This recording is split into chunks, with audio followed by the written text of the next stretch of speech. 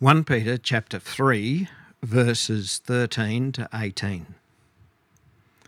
Now who is there to harm you if you are zealous for what is good? But even if you should suffer for righteousness' sake, you will be blessed. Have no fear of them, nor be troubled. But in your hearts honour Christ the Lord as holy, always being prepared to make a defence to anyone who asks you for a reason for the hope that is in you. Yet do it with gentleness and respect, having a good conscience, so that when you are slandered, those who revile your good behaviour in Christ may be put to shame. For it is far better to suffer for doing good, if that should be God's will, than for doing evil. For Christ also suffered once for sins, the righteous for the unrighteous, that he might bring us to God, being put to death in the flesh, but made alive in the Spirit. Well, good morning, everyone. Years ago, somebody asked me the question, if you were charged with the crime of being a Christian, would there be enough evidence to convict you? And in our country, there isn't actually any charge of being a Christian. In some countries there are, but in some instances we could be charged with things because of our Christian faith, even in the country that we're living in.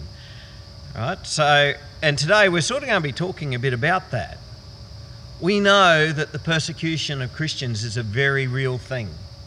This very week I was reading in the Australian newspaper, which is a secular paper, and they quoted some statistics. And the article said this: in recent years, the persecution of Christians has reached unprecedented levels. A 2019 report commissioned by the British Foreign Secretary, Jeremy Hunt, found Christians constitute 80% of the world's victims of religious persecution. And yet Christians only make up 30% of religious followers in the world. 80% of religious persecution is copped by Christians. Now, in many situations, being a Christian will paint a target on your back. But in what way are we identified as being Christians? What's the evidence to convict us of, oh yes, you're a Christian? And Peter refers to this as our good behaviour in Christ. But he gives a bit of a twist to it. Our good behaviour in Christ is very much linked with suffering for Christ. In verse 13 he asks, who is there to harm you if you are zealous for what is good? Right? Now that's that's a rhetorical question that begs the answer, no one. No one. Nobody would want to harm us if we're really striving to do what's good. But the thing is, they do. And so the rhetorical question, who is there to harm you if you are zealous for what is good? Well, the actual answer is there's lots of people who can physically harm us. But on the day of judgment, we will be vindicated and we will be justified. And people, those who have harmed us and those who have rejected Christ are going to go, oops, you Christians were right. And it's not just that God's going to stand in our corner that day, it's because God is the judge. And disciples of Jesus Christ are not the ones who are going to be in the dock. It's going to be those who have rejected Jesus, and many of whom will be also people who have persecuted Christians for righteousness. Righto. So in this paragraph of his letter, Peter identifies 5 features of good behaviour in Christ. And the first is being zealous for what is good. Isn't it interesting? You know, sometimes, Christianity's a good thing, but we don't want to become one of those born-again Christians, don't want to become one of those. They're just way too zealous. But this is the way we're supposed to be. You realise, don't you, there's no such thing as a Christian who isn't born again. We have to be born again. And to be zealous is an eager striving. It's an enthusiasm. It's to be excitedly seeking after something. And that thing that we are supposed to be excitedly seeking after and striving for is for what is good. And in the context of the reading, this is being zealous for Christ. This is what's good. Jesus is good. It's not just a zealousness for morality. It's not just a zealousness to make sure that nobody's breaking the law. It's a zealousness for Jesus. Back in chapter 2, Peter mentioned that we've tasted that the Lord is good. I don't know if you remember that message, but we've got a taste for Christ. We've experienced him. We've got a taste for Christ, and we've experienced the wonder. We've experienced the joy. This wonder and joy of not just being loved by God, but of being brought into an intimate relationship with him. That's what Christianity is about. We don't just know about God. We're actually brought into relationship with him. And if we have truly tasted Christ, and if we truly know that he is good, how could we not be excited about him? Is there anybody here excited about Jesus? Yeah, sometimes I look out, I see the people in church, and we're listening very carefully. Then I see sometimes people really excited about their faith. So how could we not be excited about him? How could he not become the most significant aspect of our lives?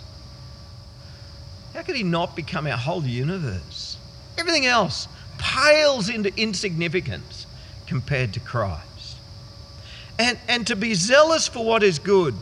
It's not just about being zealous for good behaviour. I'm very glad Robin found one of my good report cards to read to you about being well behaved and everything for the kids' story. But it's not just about being well behaved. And it's not just about being excited about our theological knowledge. Oh, I discovered this about God. It's all of this. And it's the relationship that we experience with God. And we're so excited about the relationship that we have with God that we want others to have the same thing. We don't want them to miss out on it. It's the best thing ever. I've got to share it with them because it's the best thing ever. And it's about living to please him. We so love Jesus. We want to live to please him. So it's about the goodness he has given us, and it's about living good, about doing good, and about sharing good. Now, generally, the world's okay with Christians being well behaved, right? Generally, people are happy about that. But only when it aligns with what our culture considers good behaviour. Because sometimes our culture will consider something as good behaviour when actually God finds it an abomination, and vice versa. And so there's times when they're not so happy with us, with our good behaviour. And there's also another time when they're not so happy about Christians being well behaved. It's when we show them up. It makes unbelievers look bad sometimes, right? So there's the two aspects to it. Sometimes the world decides that something is good, but God has named it as evil. So let me give you an example. God tells us to worship God and God alone, Yahweh. Yahweh is a jealous God. He is an exclusive God. There is no other. Jesus said, I am the way, the truth, and the life. No one can come to the Father except through me. That sounds pretty exclusive, doesn't it? And that's what we believe. But the values of our culture hate the very thought of that. They see it as arrogance. They see it as excluding. And they see it as intolerance. And yet because to our culture, tolerance is probably one of the key virtues, or perhaps the key virtue. All right? So by the world standard, it's okay for you to be a Christian, and it's okay for you to believe what you believe, as long as you also believe that every other religion is just as valid. Which, of course, we can't believe that. because that's a lie. And God told us so. And then the second aspect is something that we talked about a couple of months ago. The rebellious like to live in darkness because the light exposes our evil deeds. Last night, just on dusk, we were sitting on the veranda outside having dinner, and then after dinner it was getting darker and darker. We saw the bats flying over. You've probably all seen the bats flying over. Where are they going? Most probably to the grapes. See, they think that the darkness is going to will hide their evil deeds, and they can go and eat away and munch away on the grapes during the dark. And the rebellious like to live in darkness because the light exposes their evil deeds. When disciples of Jesus live righteously next door to people who are doing the wrong thing, they'll become more and more conscious of the fact of their darkness, of their deeds. You see, darkness doesn't seem so dark until it gets compared to the light. And so Christians get ridiculed. There's been times when you might have been called a goody-goody or a religious nutcase or something. Or maybe not to your face, but they might have thought of, or maybe to your face perhaps. But just when they see your behaviour, well, why are you so well behaved? You don't need to be. And actually, the reason that they're having a go at you is because your good behaviour exposes their bad behaviour. But we're zealous for what is good. We're zealous for Jesus, and we're zealous to live in a way that pleases Jesus. Now, by common law, we shouldn't be harmed for being zealous for what is good. Should we? Shouldn't be. But unfortunately, our lawmakers are becoming so ungodly that by our nation's laws, there are times when Christians can be harmed for being zealous for Christ. By the way, do you know what that's called? That's called injustice. It's unjust when somebody is condemned for doing righteousness. And a judge of the Supreme Court may very well be able to punish Christians for being zealous for Christ. Particularly, there's a whole vast array of various anti-discrimination legislations and whatnot. But there will come a day when that judge, and let me be clear, the judge doesn't have any choice in the matter. He just has to judge us by the law that the lawmakers have made. But one day that judge and the ones who have written the laws will stand before the ultimate judge. And on that day, disciples of Jesus who suffered unjustly for righteousness' sake will be blessed. Which brings us to the second feature of good behaviour in Christ. Disciples of Jesus will often suffer for righteousness' sake. Now, when we suffer for righteousness' sake, as I said before, that's what we call injustice. And this is nothing new. Jesus himself suffered a great injustice, and so will many of his followers. But we need not fear this suffering. Did you know that that's the main reason for persecution? The devil and the children of the devil want us to be afraid. They want you to be so afraid that you won't be zealous for Jesus. This is what it's about. This is what Christian persecution is about. To make us afraid to be zealous for Jesus. And sadly, many Christians are ineffective. And they're not zealous for Jesus because they are afraid. And in our nation, it's not even about losing our life. It's not even about a fear of being jailed. It's not even a fear of being tortured. It's just simply we're afraid of getting a bit embarrassed. We're afraid of copping a bit of ridicule. We're afraid that not everybody's going to be our friend. We're afraid that people are going to say bad things about us. But Peter tells us that even if you should suffer for righteousness' sake, you will be blessed. Have no fear of them, nor be troubled. What do you think he's thinking about when he said that you'll be blessed? Remember, I think I say it just about every week as we've been working our way through 1 Peter, that time and time again you can see where Peter is thinking back to things that Jesus said. And some of the words that Peter uses here are echoes of the words that Jesus said.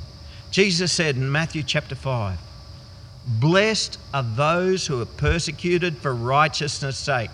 Pretty much echoes of the words, aren't they? "For theirs is the kingdom of heaven." And Peter reminds us that Christ also suffered. And through his suffering and through his physical death, he has brought us to God. And that's the blessing. We may very well suffer now, but it's a privilege. It's a privilege to suffer for righteousness' sake. It's a privilege to suffer for Jesus. For ours is the kingdom of heaven. And short-term suffering, really, it's not that bad. Not compared to what we're looking forward to, being with Christ. Thirdly, in your hearts, honour Christ the Lord as holy. This is something that sets true believers apart. It's only 2 days ago we had Christmas. We didn't have Christmas carols in our community this year with COVID and whatnot. But at Christmas time, it's not uncommon that even unbelievers will give a bit of lip service to Jesus.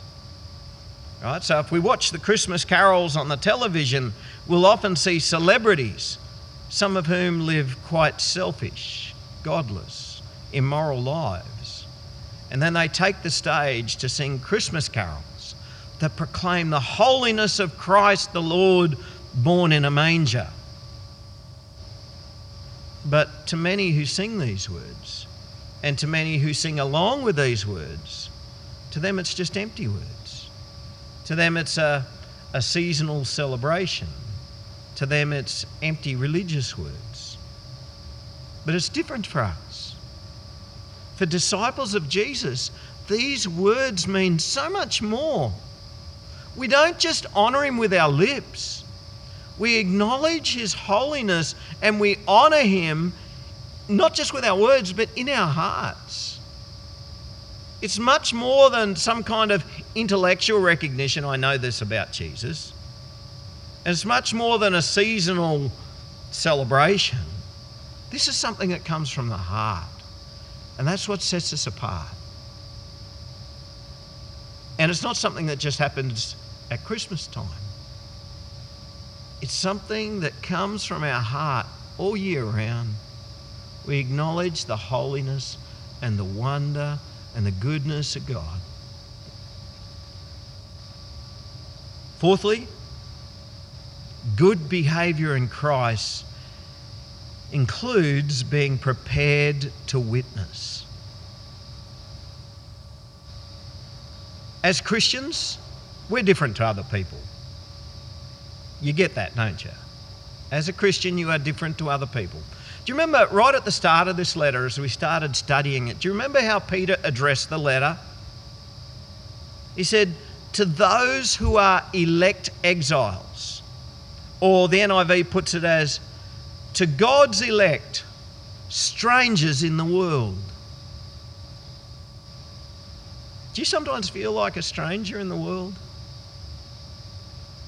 Some of you do. Sometimes do you feel like you just don't really fit in? Sometimes you don't feel like you fit in. And there's a reason for that. We're different. We're not the same. We belong to a different kingdom. We belong to the kingdom of God. We don't belong to the kingdom of this world. We belong to the kingdom of God. We don't belong to the kingdom of darkness. We belong to the kingdom of light. Last weekend, Robin and I went off to Robin's grandmother's 100th birthday. And we met lots of people there. Because of the COVID restrictions, we sort of had to have 3 separate parties with about an hour break in between, so that we were limited to 50 people. But so over that time, we met about 150 people. And, you know, the people that I really clicked with, as I talked with them, I sort of discovered that they were Christians. And they weren't just a bit religious. It was that Christ was in their hearts, and they were zealous for Christ. And these were the ones that I delighted in spending time with. It's like we were, well, in some cases, we sort of were family. Well, I'm an in-law, but it was like we were close family. And then other times, people that we might have even been closer related to just didn't have that same click. We didn't have that commonality. Do you know what was missing? We belonged to different kingdoms. Instead of being in the kingdom of the world, I was talking to people of the kingdom of God, and they were the ones I clicked with. And when we live by the values of the kingdom of God, others will notice that we're different too. This is when we truly live by the values of the kingdom of God. Right? So when you suffer for the sake of Christ, you might think that nobody notices, but some will. And when we're struck on the right cheek and we turn to them the other cheek and we don't retaliate, other people will notice. Some will go, "Oh, you weakling." But others will notice that and think long and hard about it. When we honour Christ from our hearts, and it's not just lip service, they'll notice there's something different. And when we live lives of submission and we don't keep standing up for ourselves and we put the needs of others before the needs of ourselves, others might notice that. And occasionally, and this may have happened to you before as well, but occasionally somebody will be so struck by the difference in the way of life that you live that they'll see your hope. They'll see what we're living for is unique. And sometimes I'll ask, why do you do that? Why don't you stand up for yourself? Why do you just let other people say that about you? Why do you keep doing good even though people do something bad back to you? And Peter says in verse 15, always being prepared to make a defense to anyone who asks you for the reason for the hope that is in you. Right? So when we live this way for Jesus, what people should be noticing about us is that we have a different hope. We have something different that we're looking forward to. And when somebody ever asks you that question, we need to be prepared. Right? A childlike faith is all we need. We know that. But let's be able to articulate what a childlike faith is. Let's never be ashamed of Jesus. Let's be prepared to tell others why we have the hope that we have. To just simply be able to say, God has been so gracious to me. How could I not be gracious to others? Or God has rescued me from death to life. He's rescued me from sin to holiness. How could I not be excited about that? Let's be prepared to tell them that, you know what, when I was baptised, I died to the things of the world. And now I'm alive in Christ. And so even if the world was to put me in prison, even if I was to be put to death for my faith in Jesus, they can't take away eternal life from me. I've been born again into this eternal life. And let's be prepared to tell them that we are so sure of the good news of Jesus. We are so sure of the gospel. You know why? Because I'm already in a relationship with God. I don't have to wait until I die and go to heaven. I don't have to wait until Jesus returns for me to experience communion with him. I pray with God every day. And he speaks to me in various ways and through his word. And he gives us tremendous hope and tremendous joy simply with this communion that we have with God. Are you with me? We don't need to make anything up. We don't need to have this great big fancy polished testimony. We just need to be prepared to share with people the hope that we have in Christ. Now, if you don't have a hope in Christ, then that's going to leave you wondering. But do you have a hope in Christ? Do you have a simple hope in Christ? Well, think about it and prepare how you can share that simple hope that you have in Christ, how you can share that with others who notice this hope and want to know why.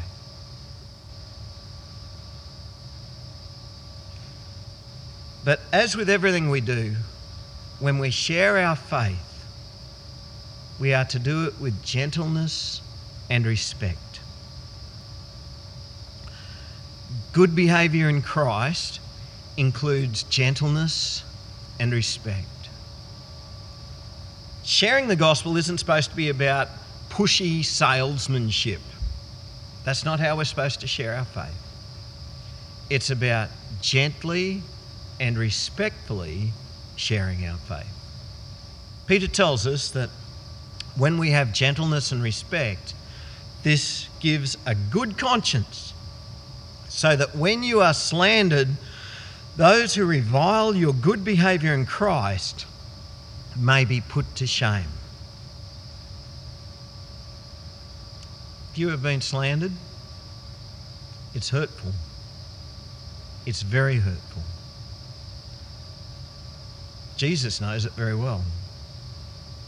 Jesus was slandered. Do you remember the false accusations that the religious leaders used to make about him over and over and over again? And as Christians, we need to be ready for it. We will be slandered. Do you notice there that what we're being slandered for? Our good behaviour in Christ. That's what we get criticised for.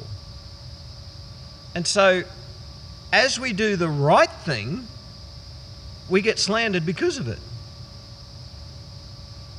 Now, I don't know about you, but my sense of justice and injustice, that makes it hard to remain gentle.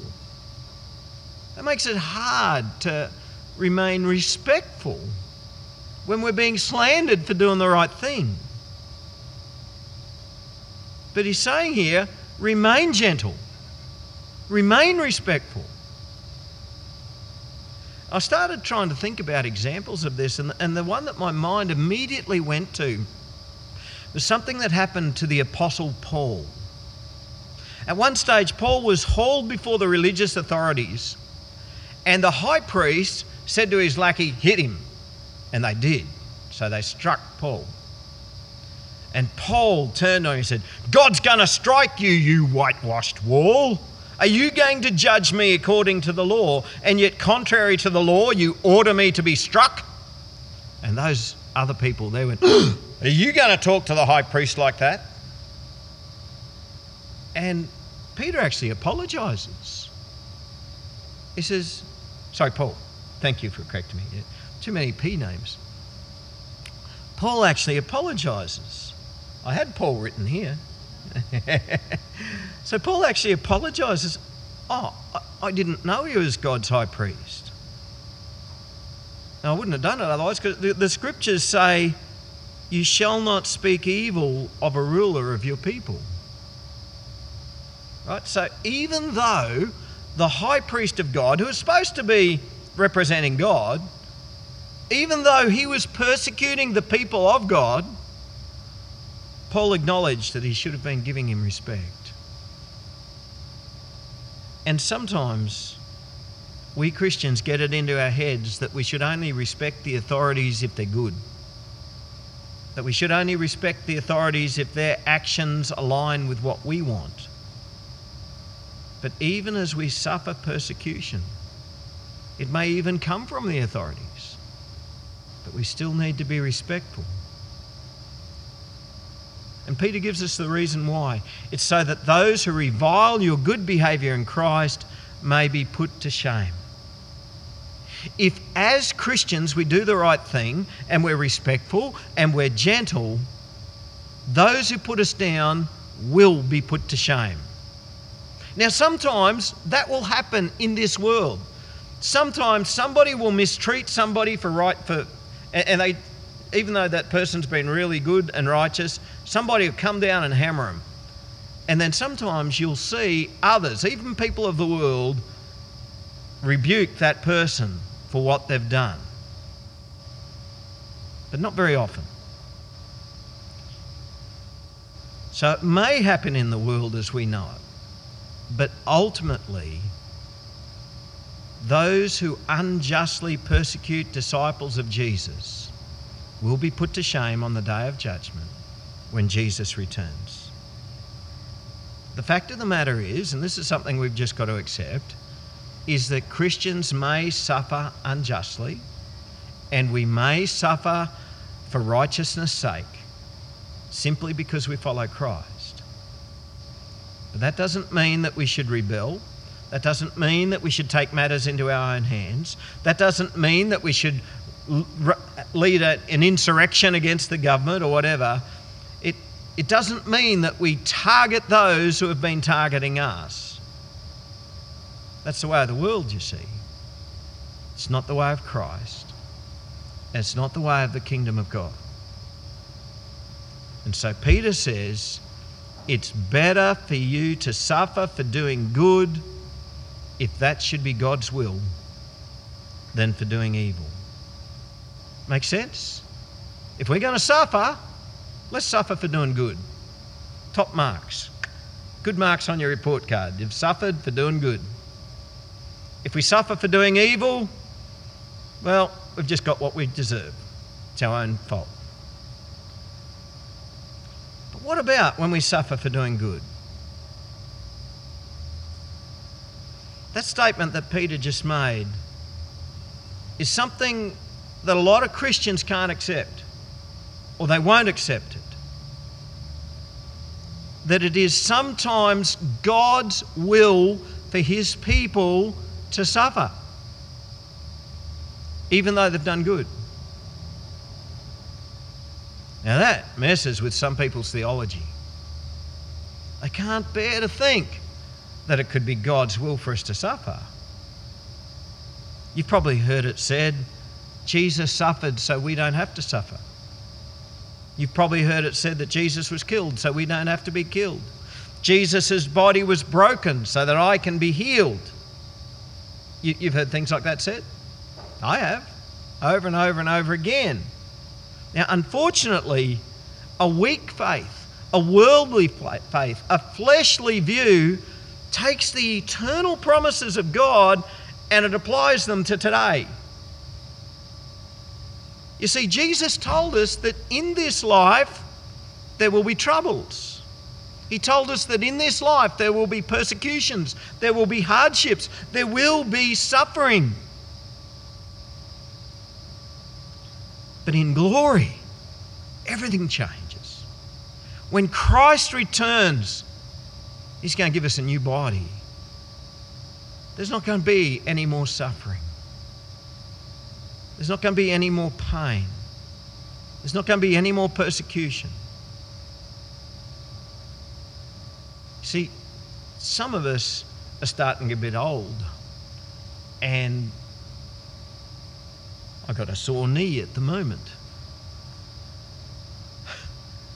I injured it a few weeks ago and it's not getting better. So in a couple of weeks' time I'm going to go and have an MRI, see if they can fix it. But I know one day it is going to be fixed. Some of you have trouble sleeping at night because of the pains that you suffer. You know what?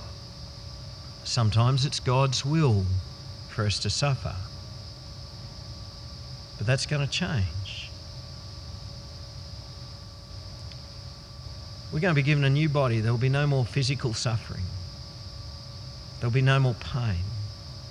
There's not going to be any persecution then, because there's not going to be any persecutors when Jesus returns.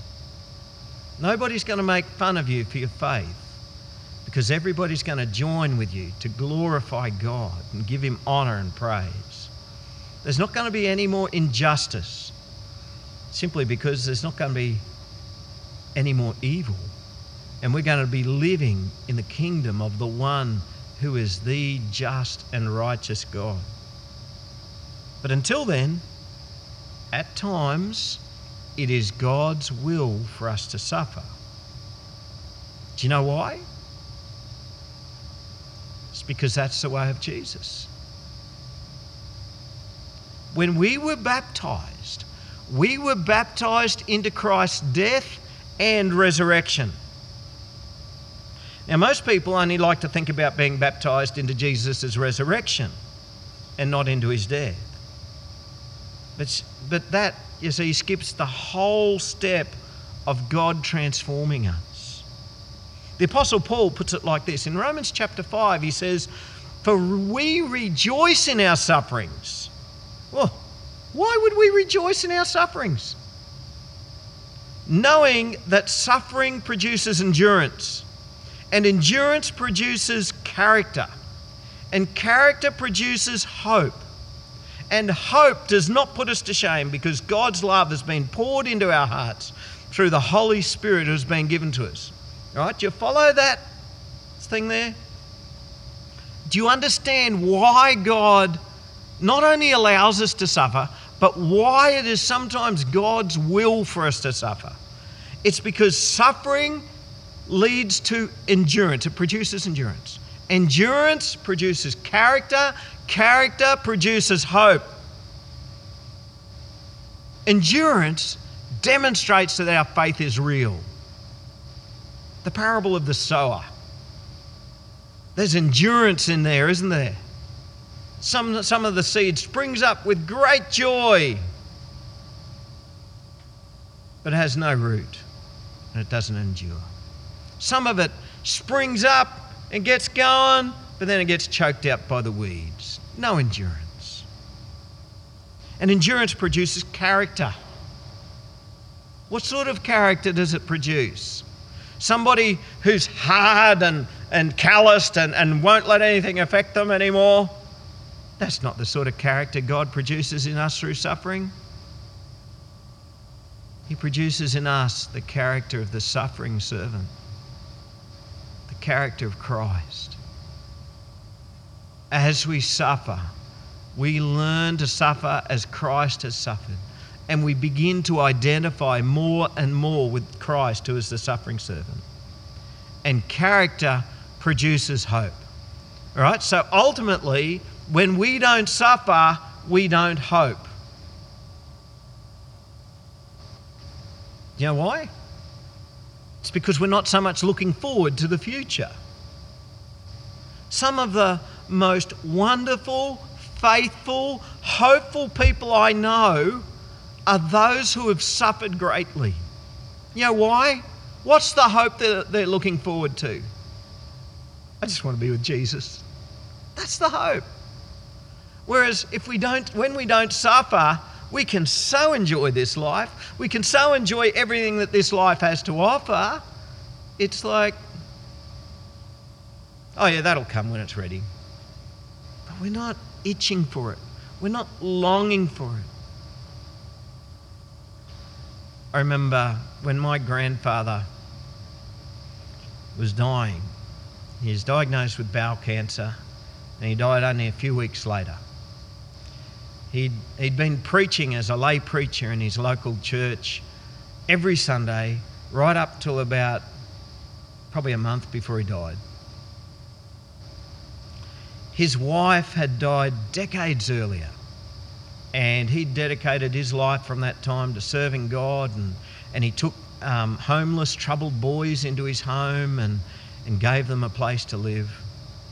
That's the sort of bloke we're talking about. And he asked me, this is while I was still at Bible college, and he asked me if I would take his funeral. And so I went to visit him a few days before he died. And as we talked, I said to him, Granddad, you seem to be okay with dying. He said, "Oh, Michael, why wouldn't I be?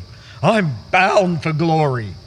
It's just the joy in his face. That was his hope. He was suffering then.